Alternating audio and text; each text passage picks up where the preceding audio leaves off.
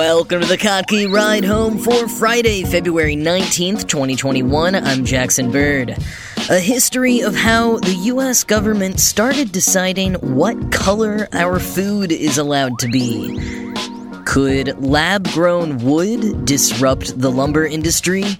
And The Muppet Show has been released from the Disney vault.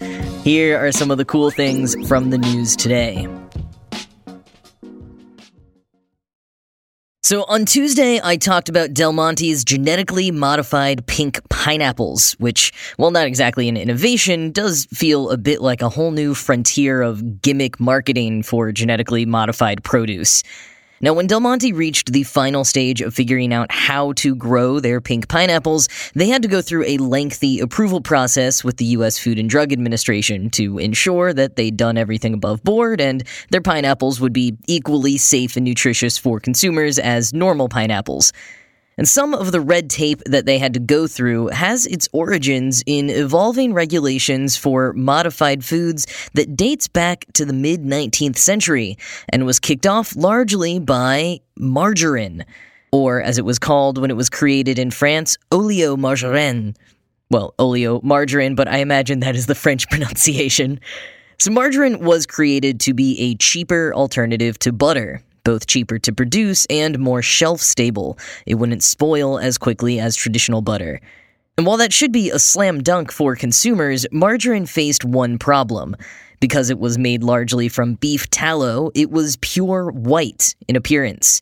It looked basically like a tub of lard, which, as you can imagine, people didn't find too appetizing.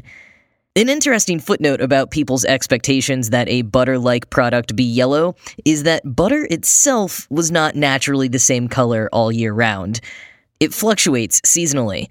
Quoting the Smithsonian, butter actually assumes a rich yellow color in early and midsummer and pale yellow in autumn and winter, due partly to cow's feed. End quote. Nonetheless, the white margarine wasn't working, so pretty quickly after it was introduced in the 1860s, manufacturers had the idea to simply dye the margarine yellow so that it would look more like butter. And it worked. Margarine sales took off, eventually overtaking sales of butter in the US. But naturally, dairy farmers weren't so happy about this. In fact, the dairy industry basically revolted, launching a full-on propaganda campaign against margarine, making false and misleading claims about factory conditions and the ingredients in the margarine. This all built up to the 1886 passage of the Oleomargarine Act, which added a 2-cent tax per pound on margarine, whether it was colored or not. As Cheddar notes, this was one of the first times that an industry pursued government intervention to try to stop competition. But that wasn't enough for some in the dairy industry. They kept pushing at the state level, and by the end of the 19th century, 26 states had enacted anti-color laws prohibiting the coloring and dyeing of margarine. Or at least dyeing it yellow, because weirdly, some of them, Vermont, New Hampshire, and South Dakota, required margarine to be colored pink in order to put off consumers. And then in 1902, the federal government upped the ante by adding a 10-cent tax per pound on artificially dyed margarine, although at the time they also reduced the tax on uncolored margarine from 2 cents to 1/4 cent. But margarine manufacturers fought back too. Some increased the use of vegetable oil as a natural dye to give the margarine a yellow hue. Others started selling capsules filled with a yellow dye, or color berries, as one 1940s ad called them, that consumers would burst inside a bag of margarine and knead it around before opening. The Smithsonian says that this was a normal mid-century chore in many American households. But finally, by 1950, Congress repealed the Margarine Act and relaxed their standards on the dyeing of margarine. That's not to say standards were relaxed for dyeing food across the board, however. Rewinding all the way back to 1906, when Congress enacted the Food and Drugs Act, which actually led to the creation of the Food and Drug Administration, and this began to mandate that any artificial coloring be marked on labels so consumers could know what they were putting in their bodies. This was partly to try to root out products that were trying to swindle consumers, maybe trying to look like a product that they weren't, but honestly, most consumers didn't really seem to care at the time. At least for a bit. By the 1930s, there had been enough cases of food and toiletry items causing illnesses and accidents that the government started getting stricter about regulations for additives. Whereas at the turn of the century it was mostly about appearance, now it was also a matter of health and safety. But despite the ever-growing list of regulations, a ton of our foods still have dyes in them to make them look more appealing. And I'm not just talking about things like Pop-Tarts, Jell-O, and that green ketchup that Heinz kept trying to make a thing in the early 2000s. Most pickles have yellow 5 dye to help them retain a bright hue as they sit on shelves. Oranges, which are naturally green in some warmer climates, are dyed by some farms so that they have their familiar orange color. And farm-raised salmon, which is fed on pellets as opposed to a salmon's natural pigment-inducing diet of krill and shrimp, is naturally gray, so it has to be dyed orangey pink to look like the salmon we expect it to. The U.S. Department of Agriculture still has certain grades for categorizing fruits and vegetables. These are U.S. Number 1, U.S. Fancy, and U.S. Extra Fancy. An example, quoting the Smithsonian, "For apples of red varieties, 50 to 60% of the surface needs to be covered with a good shade of solid red in order to be categorized as U.S. Extra Fancy. The exact percentage depends on the variety. The colors presented to consumers' eyes are no longer the full spectrum that nature would offer, but rather the narrower range specified by government standards." End quote. But part of why that narrower range exists is because study after study proves consumers have certain expectations and don't find foods appetizing when they veer too far from those expectations.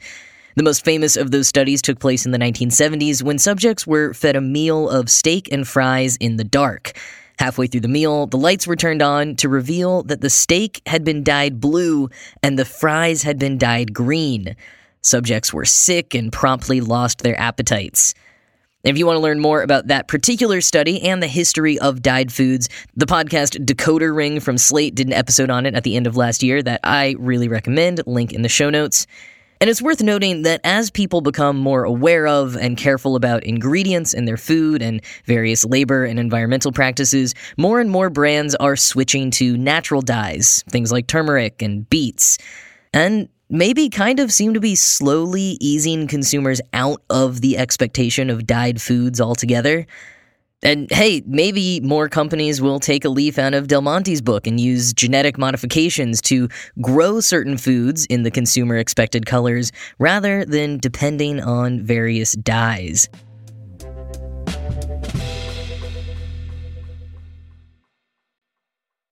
A team of researchers from MIT have grown a wood-like plant in a lab that they're hoping, if scaled up, could shake up the lumber industry, drastically reducing its environmental footprint.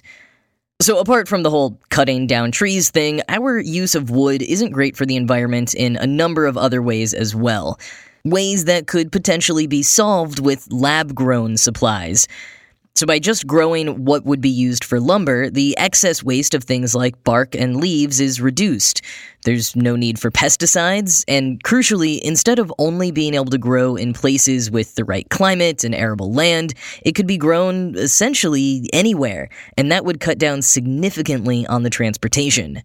Ashley Beckwith, the lead author of the new study that was recently published in the Journal of Cleaner Production, said, quote, "The hope is that if this becomes a developed process for producing plant materials, you could alleviate some of the pressures on our agricultural lands. And with those reduced pressures, hopefully we can allow more spaces to remain wild and more forests to remain in place." End quote. But how does lab-grown wood work? Quoting Wired, "Growing plant tissues in the lab starts with cells, not seeds. The researchers extracted live cells from the leaves of a young Zinnia elegans, a species chosen because it grows quickly and has been well studied in regard to cell differentiation, the process by which cells change from one type to another. Placed in a nutrient broth culture, the cells reproduced before being transferred to a gel for further development. The cells are suspended within this gel scaffold, and over time, they grow and develop to fill out the scaffold volume and also transform into the cell types we're interested in," Beckwith says. This scaffold contains nutrients and hormones to sustain cell growth, meaning the plant-based material develops passively, no sunlight or soil necessary. Yet a concoction of plant cells and gel won't turn into anything very useful without some tinkering. So the researchers tested how manipulating the gel medium's hormone concentrations, pH, and initial cell density, among other variables, influenced development and could affect the properties of the resulting plant tissues. To achieve a wood-like material, the researchers had to prompt the plant cells to differentiate into vascular cell types, which transport water and minerals and make up woody tissue. As the cells developed, they formed a thickened secondary cell wall reinforced with lignin, a polymer lending firmness, becoming more rigid. Using fluorescence microscopy to analyze the cultures, the researchers could observe which cells were becoming lignified, or turning into wood, and also evaluate their enlargement and elongation. Once it was time to print them, heating and then 3D bioprinting the gel allowed the resulting material to take almost any shape after it cooled and solidified. End quote. That resulting material, though, isn't big or strong enough to be used for building projects. It's just a few centimeters big, only a proof of concept right now. Future experiments will toy with other species that would be better suited for actual construction. And maybe one day, not just raw materials for construction, but fully formed furniture. Imagine a 3D printed desk, but not 3D printed with the plastic fibers of a home 3D printer. It would be made of actual, lab-grown wood. That's a possible future the researchers envision, anyways. But for now, they think we should start with those raw materials, which, as you might expect, would not come cheap to begin with. Over time, however, they expect the cost would go down since the lab-grown method could reduce the need for costly harvesting, milling, processing, and transportation. There are even more possibilities beyond just lab-grown wood, though. Quoting again, "This early work with printable organics might even provide insights into one day creating advanced materials and devices that use living cells to attain temperature response or self-healing capabilities," says Jeffrey Bornstein, a study co-author and group leader at the Charles Stark Draper Laboratory. In plants, living cells can sense stimuli and respond to changes in their environment, a potentially transformative ability if it could be integrated into materials. A material that can either grow or respond to the environment or heal itself would have great power, Bornstein says. The fact that they're built out of living cells makes this possible in ways that would have been extremely complicated before. End quote. Bioprinting plant cells and tweaking them opens a whole world of possibility. But Wired warns it still needs to be monitored critically. Just because it could save trees doesn't mean it would necessarily be a net positive.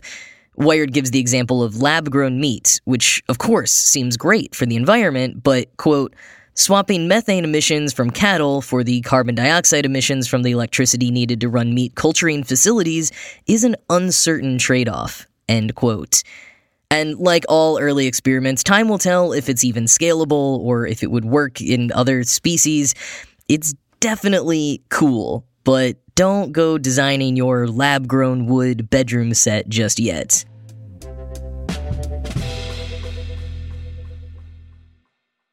Alright, one last thing before I go, and honestly, this is the most important thing that I have to share with you today, this whole week even, because today is the big day. It's time to play the music. It's time to light the lights. It's time to meet the Muppets on all 5 seasons of The Muppet Show streaming on Disney Plus tonight. We're talking about the original Muppet Show from the 1970s with guests like Elton John, Sylvester Stallone, Bernadette Peters, Julie Andrews, Harry Belafonte, Johnny Cash, Diana Ross, Liberace, and so many more. All getting goofy with the Muppets in a kind of proto-Saturday Night Live fever dream. The Muppet Show is awesome, and 2 of the seasons that dropped today, seasons 4 and 5, haven't been available in any legal form since they left syndication decades ago. Disney Plus is also including some songs that were previously cut for licensing reasons, even from the seasons that did get released on home video. And the Disney Plus versions include 2 extra minutes per episode that have previously only been shown in the United Kingdom, where their commercial breaks were shorter and the show needed something to fill the time. So today is a big day for Muppet fans, and if you haven't watched the original Muppet Show before, I really do recommend checking it out. I mean, it's the Muppets in their top form, and it's also fascinating to go back and see a lot of the legendary celebrities at the start of their careers or in their prime. So check it out on Disney Plus if you can, or get the DVDs of the first few seasons from your local library. IO9 has a good listicle of the top 20 episodes to check out if you need a starter guide. And also, this year is the 10th anniversary of the supremely weird OK Go music video collaboration with the Muppets, featuring a cover of the Muppet Show theme song, so I'm throwing that in the show notes for you as well.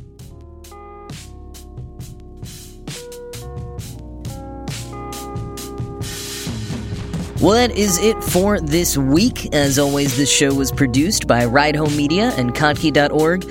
I am Jackson Bird, and I am, no joke, gonna go spend all weekend watching The Muppet Show. I hope you have a great weekend as well, and I will talk to you again on Monday.